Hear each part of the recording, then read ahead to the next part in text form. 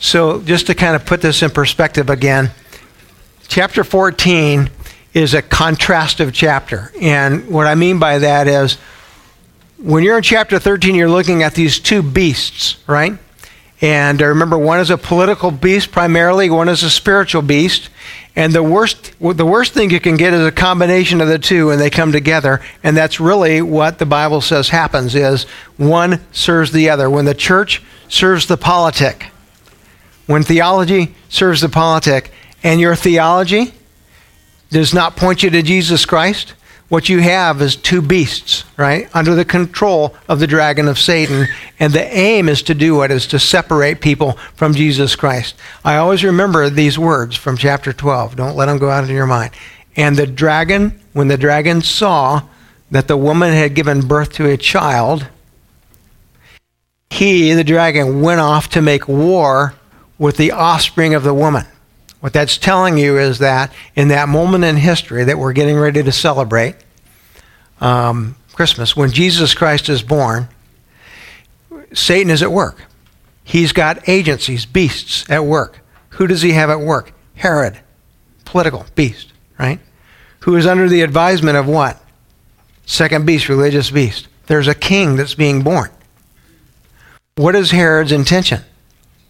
Under the beasts, I'm going to kill that child.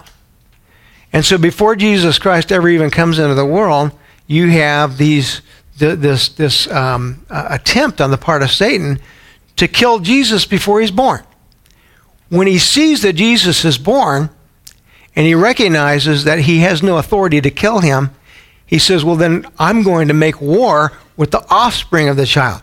That's you and me, Christians. And so we should absolutely not be surprised that when we pick up the newspaper or turn on the television, that there is a hatred for Christians. Hatred for. Because that is what Revelation chapter 12 says. Now, chapter 14 that we're in is meant to be contrastive. It's meant to say to us that, hang on for a minute, while you're watching the television and reading the newspaper and getting all this stuff in your head and it's scary stuff, always remember who is in control. Jesus Christ is.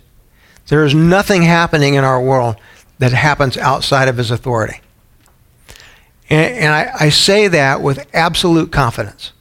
And I say that even though it's politically incorrect to say. Because I know there's a lot of people in our world that would say to me with an angry voice, are you telling me that man and woman who walked into that thing and started shooting up people, that's done under the authority of Jesus Christ? Yes, I am telling you that. That could not have happened if Jesus Christ did not authorize it to happen. What we have trouble with in our Western minds is, why would a good and gracious God allow people to do that? We can go on, right? We can make a big list. Why would he allow cancer? Why would he allow children to die? And my answer every single time is because he is a good and gracious God. And what he has said is that until the end of time, I'm going to permission evil to happen in this world, pain to happen in this world, hurt to happen in this world. In fact, some of it comes directly from him. Read Genesis 3 and the curse that God places on his own creation. All of it has one single purpose. When you pick up the paper and you read, here's what just went on in this place in California, one of the things that the Holy Spirit is seeking to do is to say, guess what? This is why it's important for us, this body, to bring the gospel message to the world. Because the world is focusing upon the physical death of these people. It's horrible. It's hard. It brings tears. Guess what? God says, no, there's a death that's worse than that. What you should be focusing on is what? Spiritual death. How many of the people in that room died without knowing Jesus Christ as their Savior? And so what he's saying is that's what the body of Christ is called to do, is to take this gospel out, because all of us are going to die physically. Every single one of us, right? That's the curse. I don't know if it'll be a bullet. That'd be quick. I mean, that would be, it would, people around you would not probably like it, but it would be quick. It could be a car, kaboom, done. We don't know how it's going to be, right? It could be a heart attack. That's what I signed up for. I signed up for that. And because I think that would just be nice. It would just be boom, like that. I said, hit me. Remember that guy? What was Sanford and Sons? It's a big one. I'm like, send it, because I'll be ready for it. And that's the point of it is, yes, I'm allowing all of this hard stuff to happen under my authority to a point, right? I've got him, your enemy, on a chain. And so what I want you to be confident of is that it's not physical death that you need to be worried about. It's spiritual death. And so here's this contrastive picture, and we're going to hear from 3 angels that are telling us, here's why you can be confident no matter what. Don't worry about how you're going to die. Don't try to hang on to this physical life so tightly. It could be some crazy thing that takes you out. Doesn't matter. Your life here, that fast. Spend it bringing the gospel to people. Because where your real life will begin is what? Is in eternity. And that's where he's taken us. Go to chapter 14, verse 6. 3 angels. Starts off, then I saw another angel flying. My text says directly overhead, with an eternal gospel to proclaim to those who dwell on earth, to every nation and tribe and language and people. Okay? Then I saw another angel. This is the first of 3 angels in this particular section. All right? When it says flying directly overhead, the better translation would be, I saw another angel flying mid-heaven. So right in the center of the heavens. I always like to point this out because it's just kind of fun. Meso-Uranos is mid-heaven. Meso is the middle, Uranos is heaven. And it's kind of interesting that the Greeks, if you study their understanding of stars and constellations, had Pegasus. You guys, you know the flying horse? It's one of the big symbols in Dallas for some reason. They've got this big Pegasus. But they would look, mobile. They would look at the constellations and they would say, okay, Pegasus is the constellation, or the god, if you will, that will ultimately set all of the constellations back to where they're supposed to be. That there was a disturbance that messed up the stars, and Pegasus' job is get them all back together where they're supposed to be. So it's kind of interesting that Greek mythology looks up at the sky and says, Pegasus will put things back in order. The Bible says, oh no, the one who created the heavens will put things back in order. So that's where you find this angel flying mid-heaven. He's right in the middle of it all. He has, and I think this is significant, an eternal gospel. An eternal gospel. I'm going to try to deepen something for you. First of all, let's just take this word in eternal. All right? The word is aionios. And you've heard me use it many, many times before. When you look at God's watch, it's not an iWatch, by the way. I don't think it is. I don't think it's a Rolex either. It's really very simple. It's just got a couple of things on it. It says a time, a half a time, eternal time. That's it. That's all that's on there. So when God tells time, it's really simple. He looks at it and goes, a time, that's past. That age that we call the Old Testament era, under that covenant, is completed, fulfilled in Jesus Christ. That's why you and I as Christians don't have an obligation to go back and practice life under that old covenant. You can if you want. You can follow the dietary laws of the Old Testament if you want, right? You can follow the blood laws of the Old Testament if you want. Good luck. You can follow the agricultural laws, but we're not obligated to. Why? They're all fulfilled in Jesus Christ. Okay? That time is done. And then Jesus goes, oh, now there's another time. That's the New Testament era. That began with Jesus Christ coming into the world. So Jesus would say, we're in that time right now. If you ask God, what time is it? He goes, you're in Jesus' time right now. And when does that end? Oh, there's a half a time. Well, it begins to end when God actually loosens up his authority and allows Satan, fallen angels, to actually have more impact upon the world than they have currently today. So what I always tell people is when you look at God's watch and you look at that half a time, it's telling you things are going to get worse. They will get very hard at the end of time. And then at the very end of that is what? The resurrection and the beginning of eternal time. Okay? So when you look at this, notice the words that he used. This angel has an eternal gospel. Okay? So what he's really saying is he has a gospel that is meant to be spoken to people, right, throughout all of those times. What is it that will get people through the hard, crazy stuff that's going on? It is the gospel. Now, come back to this question. What does that mean? What's the gospel? I want to show you something that I hope deepens your understanding of the gospel just a little bit. This is kind of cool. In Greek, the word for gospel is euangelion. Euangelion. I want you to hear this. We get our English word evangelion, gelism. Evangelism. Evangelism is what English word we get out of this term gospel. All right?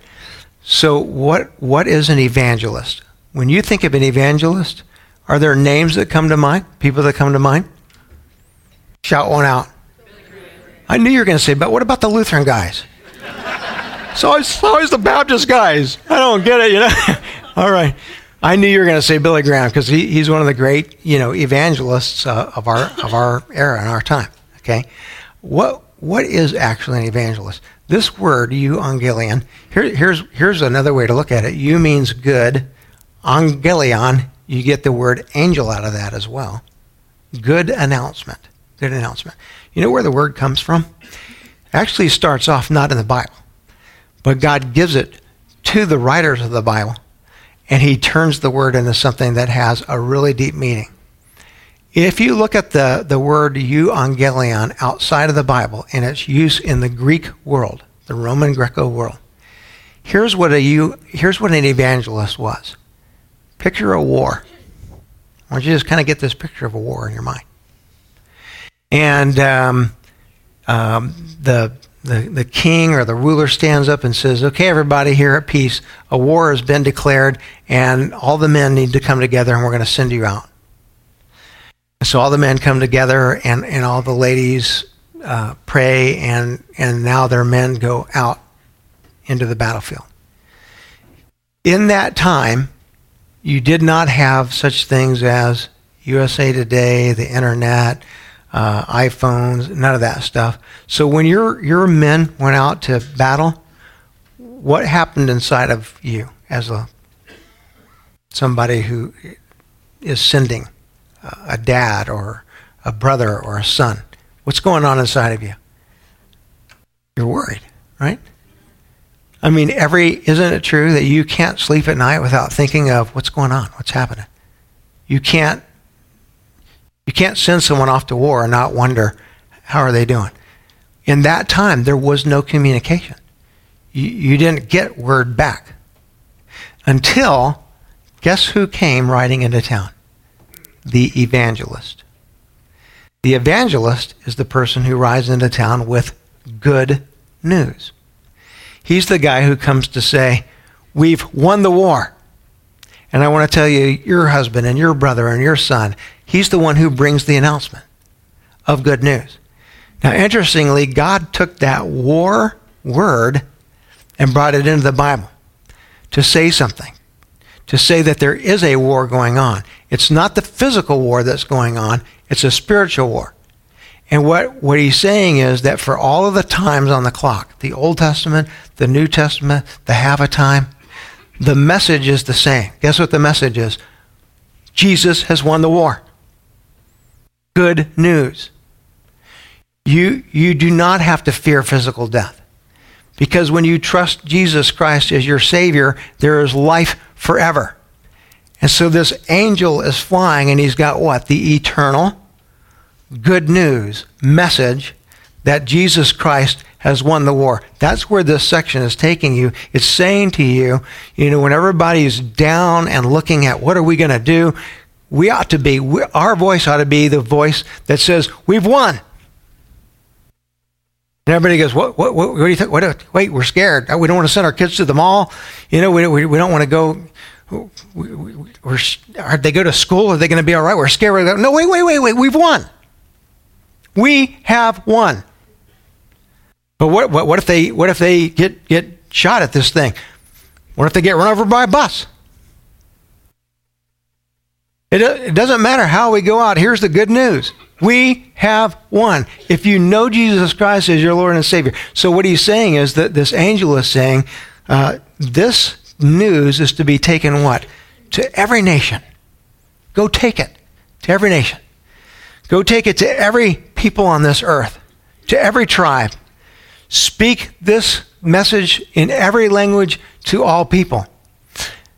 And interestingly, in Matthew chapter 25, when the disciples are looking at Jesus and they ask him the question, how do we know that the end will come? He says, you'll know that the end comes when this good news is spoken across the world, to every tribe and every nation and every tongue.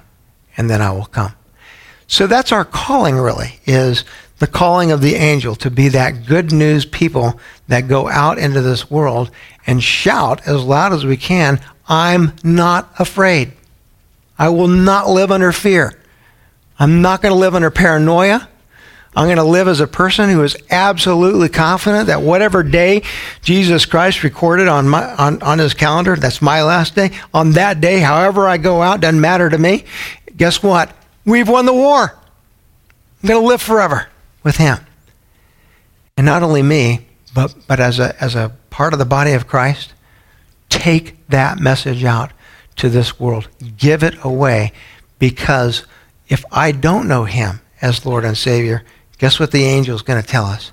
That's not good.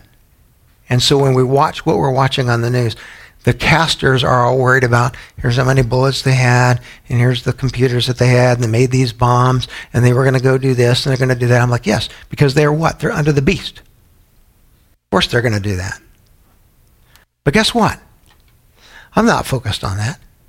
My main focus is on how many people in that room that day didn't know Jesus Christ, and it upsets me. I think, oh my goodness, our job is not done.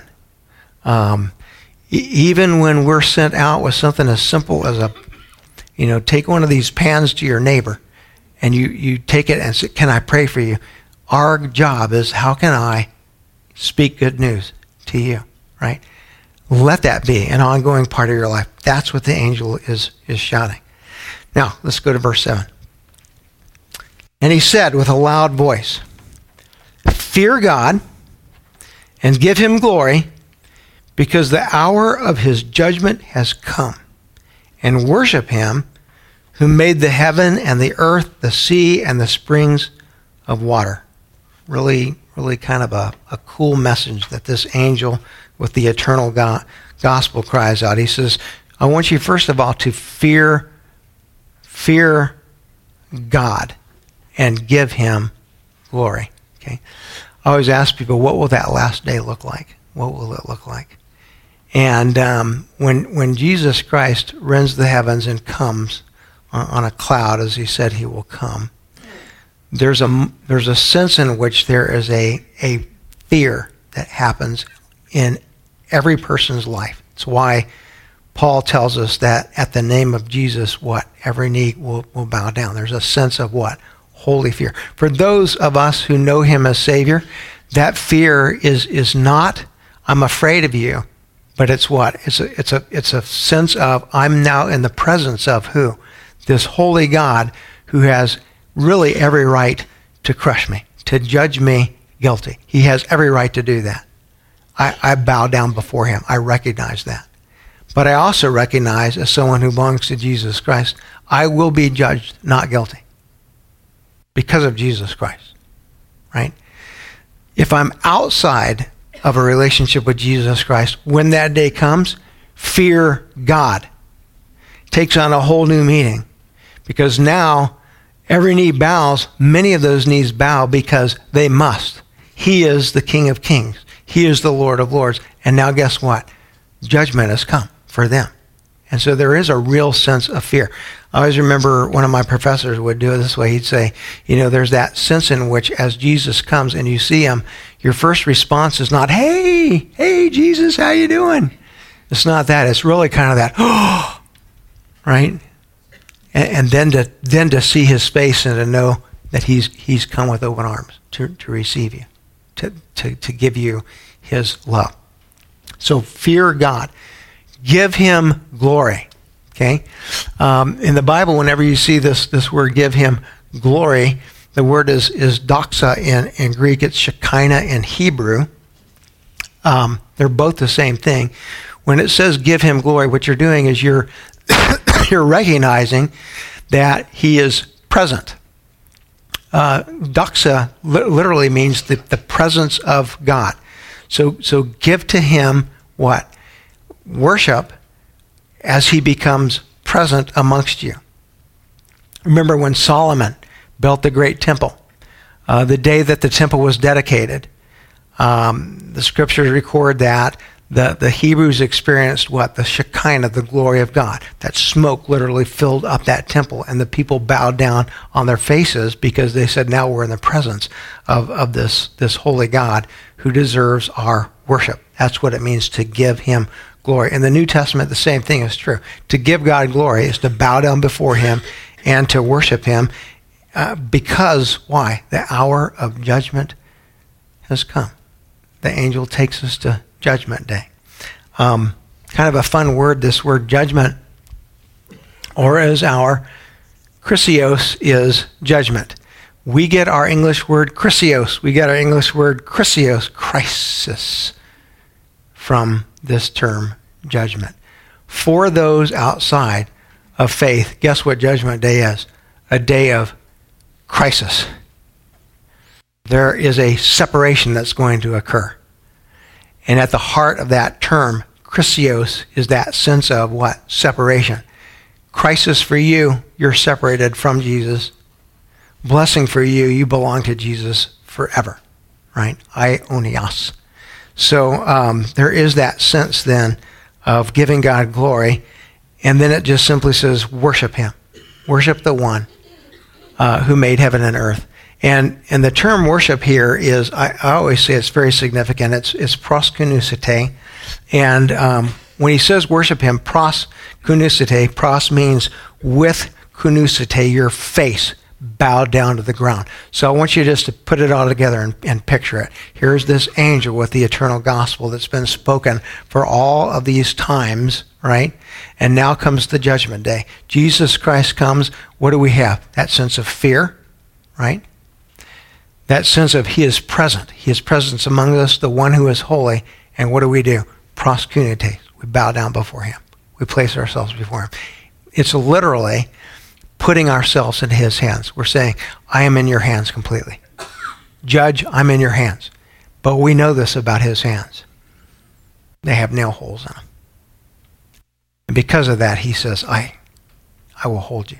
That is how we come to worship Jesus Christ. It's really a pretty beautiful picture. Did you notice the contrast now?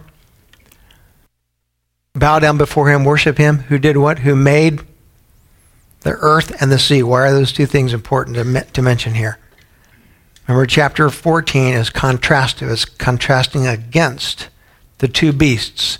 Where did the two beasts come from? One came from the earth. One came from what? The sea.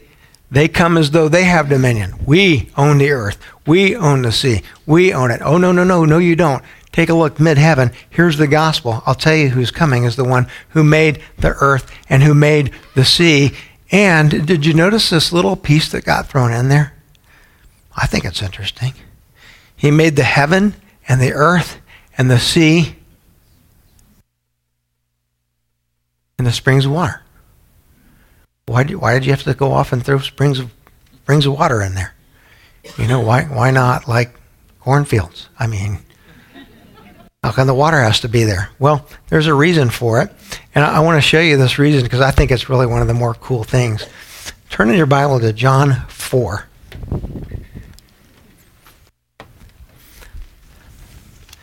I can guarantee you that John, the second he heard those words, knew exactly what they meant. Because it was through John that we received these words in chapter 4. Go to chapter 4. Let's look at verses 13 through 15. Okay? You know the story. Jesus and the woman of Samaria. She's come to draw water from the well midday. You know that she is somebody who is sleeping with, not sleeping, but with a number of husbands in that town. And so she does not want to be found out. Jesus meets her at the well. And as he meets all of us, at a place where you can no longer cover up your sin. When the hour of crisis comes, there's no covering it up. You're either covered by Jesus Christ or you're fully exposed for being outside of him.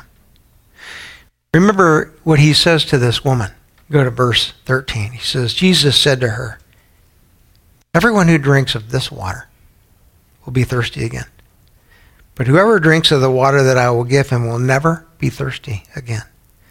The water that I will give him will become in him a spring of water, welling up to eternal life.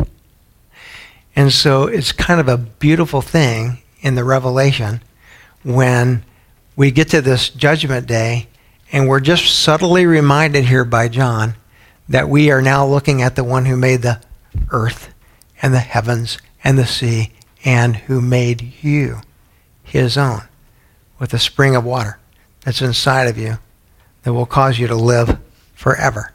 And that subtle sense is being used here by John to point us, you and I who are living during these crazy times, to the fact that Jesus Christ has you. He holds you in his hand. Trust him. Isn't that beautiful? I love that. So that's kind of the first angel that comes to announce this gospel message that needs to go out to the whole of the world, and that this Jesus who comes, we fall down before, but he has us in his hands. Second angel is kind of an interesting one because now you're going to hear the other side of the crisis or the judgment. Another angel, a second one followed, saying, Fallen is Babylon the Great. She who made all the nations drink the wine of the passion of her, my translation says, sexual immorality, which is a bad translation. I'll get to why. Okay. Another angel, a second, followed, saying, Fallen is Babylon the Great. Okay. Remember that these words are meant to be symbolic. So when I say fallen is Babylon, historically, these words are being given to John, right, about 70 AD. When did Babylon exist as a nation? Long time before that, right? Has Babylon, did it just fall? And when this angel says, fallen is Babylon, did he get his time frame mixed up, or what happened to him? No, he's using the word what? Symbolically. Fallen is Babylon the Great. Who is Babylon? What does Babylon symbolize? Well, Babylon symbolizes, if you think about it, both beasts, both of them, right? Babylon is a symbol that stands for all governments throughout the entire period of Old Testament and now New Testament history that the beast has control over, where the government and religion come together and come against the souls of Christianity. Babylon symbolizes, right, during that time and that time and frame, what? Rome, right? So if I'm listening to this and I hear you say to me, Babylon the Great has fallen, if I'm alive in that time, I say, well, that's Rome. Rome is that. They're the beast. They're the ones who have religion and politics brought together to do what? To kill Christians. They're killing us. The people that are listening to these words, they're not afraid of terrorists because they're watching what? Terrorism happen every day in their lives. People are getting ripped out of their homes. People are getting marched into coliseums. People are getting killed right and left. People are losing their jobs. People's families are being separated. Who's doing all that? The government. Roman government is doing that.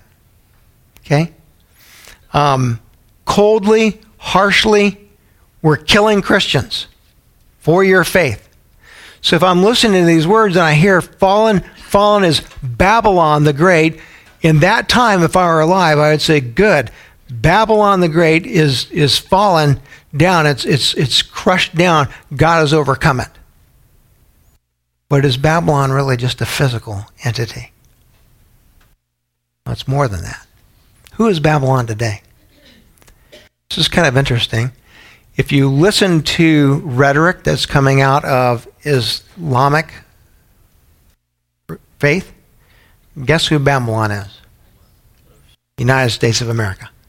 Okay, so Islamics would look at this and they would say, "Oh yes, that prophecy, that word in your Bible, Babylon has fallen. Guess who you are? You're Babylon, because you're a government that causes people to do what? To drink of the wine of passion and sexual immorality." A lot of the world looks at America, and what do they see? A lot of sexual immorality, right? And they're like, well, you're Babylon. Okay. We might look at this and say, oh, no, we're not Babylon. You're Babylon. It's not a physical entity. It is, and it isn't. It is physical entities, Babylons, they're going to fall all the time, right? Why? Because they have a period of time that God uses them, and then he's done with them. They fall. Will the United States be a Babylon that falls? Could be. I mean, we kind of think of ourselves as invincible. Well, we don't know when Jesus Christ is coming back, but I can guarantee you this. In all of history, there's never been one single government or entity that is invincible. Could be that we fall. But Babylon here is not meant to simply represent a physical entity. The term Babylon represents what? The dragon himself. The one who controls the entities is who will fall. Fallen is Babylon the Great. These two beasts under the control of the dragon finally fall down. When does that happen? Well, where did the first angel take us to? Judgment Day. On Judgment Day, guess what happens? Babylon, the kingdom of Satan, falls to the ground. It can no longer stand up. So fallen is Babylon the Great, who, I think this is kind of an interesting piece of symbolism, so don't miss this, who made all the nations drink the wine of the passion of her, all right, I'm going to strengthen this a little bit, who caused all to drink the wine of the thumos, passion of porneia. Now, I'll say it slowly. You tell me what English word you hear. Porneia. Kind of made that obvious, right? So you heard the word porn. This actually is the Greek word that we get our word pornography from. But it's a little bit deeper than that. Here's what the word actually means. Adultery. Okay, now let me put this together for you. Wine. When do you come together and drink lots of wine if you live in Israel? Weddings. The first miracle happened at a wedding. Why? Because Jesus is announcing his wedding. You ever think of it that way? When the very first miracle occurs in Canaan, it's at a wedding. What Jesus is doing is says, okay, everybody, I want to send out my save the date cards. All right? I'm announcing my wedding. It's coming because now we're in that second time. And my wedding is going to come right after the half a time. So get ready for it because it's going to be a fantastic wedding. We're going to have lots of wine, right? Wine symbolizes weddings, okay? So who are we married to? Well, beautifully, the Revelation tells us that the groom, Jesus, comes for his bride. That's us. There's a marriage that takes place. There's that sense of intimacy that we will have with Jesus in eternity. That's what he desires, right? We don't have that fully today. As much as we desire it, as much as I say to myself, I really want to have this intimate relationship with you, Jesus, I get in the way of that. I will have that intimacy, guess what? Don't have to cover up, no nothing. Just be beautifully who God made you to be in eternity, right? Now, Babylon is the one who made the people drink of the wine of the passion of adultery. People who become passionate about what? Another god. Whether it's myself, whether it's another religion, I take hold of that instead of Jesus Christ, right? So now it gives you a little bit different picture, doesn't it? Kind of go put the words together. This second angel comes and says, fallen, fallen is Satan and his beasts and entities, right? Babylon, who made nations drink of the wine of the passion of their adultery. Who made nations do what? That's the war. What is Satan trying to have you do? Go after what? Another god. Embrace that other god. I always think of it this way, is I'll hear this said in military terms. People will say, you know what? These terrorists, cry out, Allah Akbar, God is great. My job is to help them meet Allah, more quickly. And I always stop there for a minute and I go, no, you're wrong. There is no Allah. There's Satan. When you say that, what you're really saying is you will help that person meet Satan. Okay? As a Christian, I want to take you back through history, and I want you to remember these scenes. There is Stephen being stoned to death for his faith. Do you remember his speech? He gives it in the book of Acts. You know what he's crying out for? That the people stoning him to death will come to know Jesus as their Savior. There's Jesus on a cross. You remember what he cries out? God, curse and damn these people. Father, forgive them. He desires what? Their salvation. And so if we are the holders, the bearers of the eternal gospel, what we're called to do is to bear a message that says, I'm not here to help you meet Satan. I'm here to help you meet Jesus Christ, who loves you, who made you for himself, who desires you to drink of the wine of, guess what? Salvation. Come to the great marriage. Come to know him. And really that is our calling as the church, as the body of Christ, is not let's go kill these people, but let's go what? Bring the gospel to these people, believing that the gospel message itself has the power to change lives. Do we believe that? Yes, I do. And I'm not saying that in a Pollyannish way. I'm not saying that America should not, any nation should not arm itself with the strength that God calls it to through its government. What I'm saying is that as Christians, as the body of Christ, while the government protects and should protect, I don't ruffle. I don't ruffle when a Ted Cruz gets in front of the television and says, I just want to tell you this, that if I were the commander-in-chief, my goal would be to let terrorists know that if you want to perform jihad against America, you're signing your death warrant. I'm like, that's their job. That's the government's job. According to Romans 12, that's what God made the government for. My job is, yes, I understand that, Ted. Do that, but my job is to do what? Bring the gospel to those people. They're the very ones who want to kill us. I'm not a fool. I'm not saying to you that, oh, hey, they're going to welcome you. Hey, come on into our home. No, I'm not saying that, but I'm saying I still have the job of what? Take that eternal gospel to every nation. If they eschew it, you wipe the dust from your feet and you move forward. But you take it to them, and that's what the gospel is about. Let's take it to those very people who would kill us, right? All right. Let's close there, and we'll get to that third angel that picks up on that wine piece one last time next week. Let's pray. Lord God,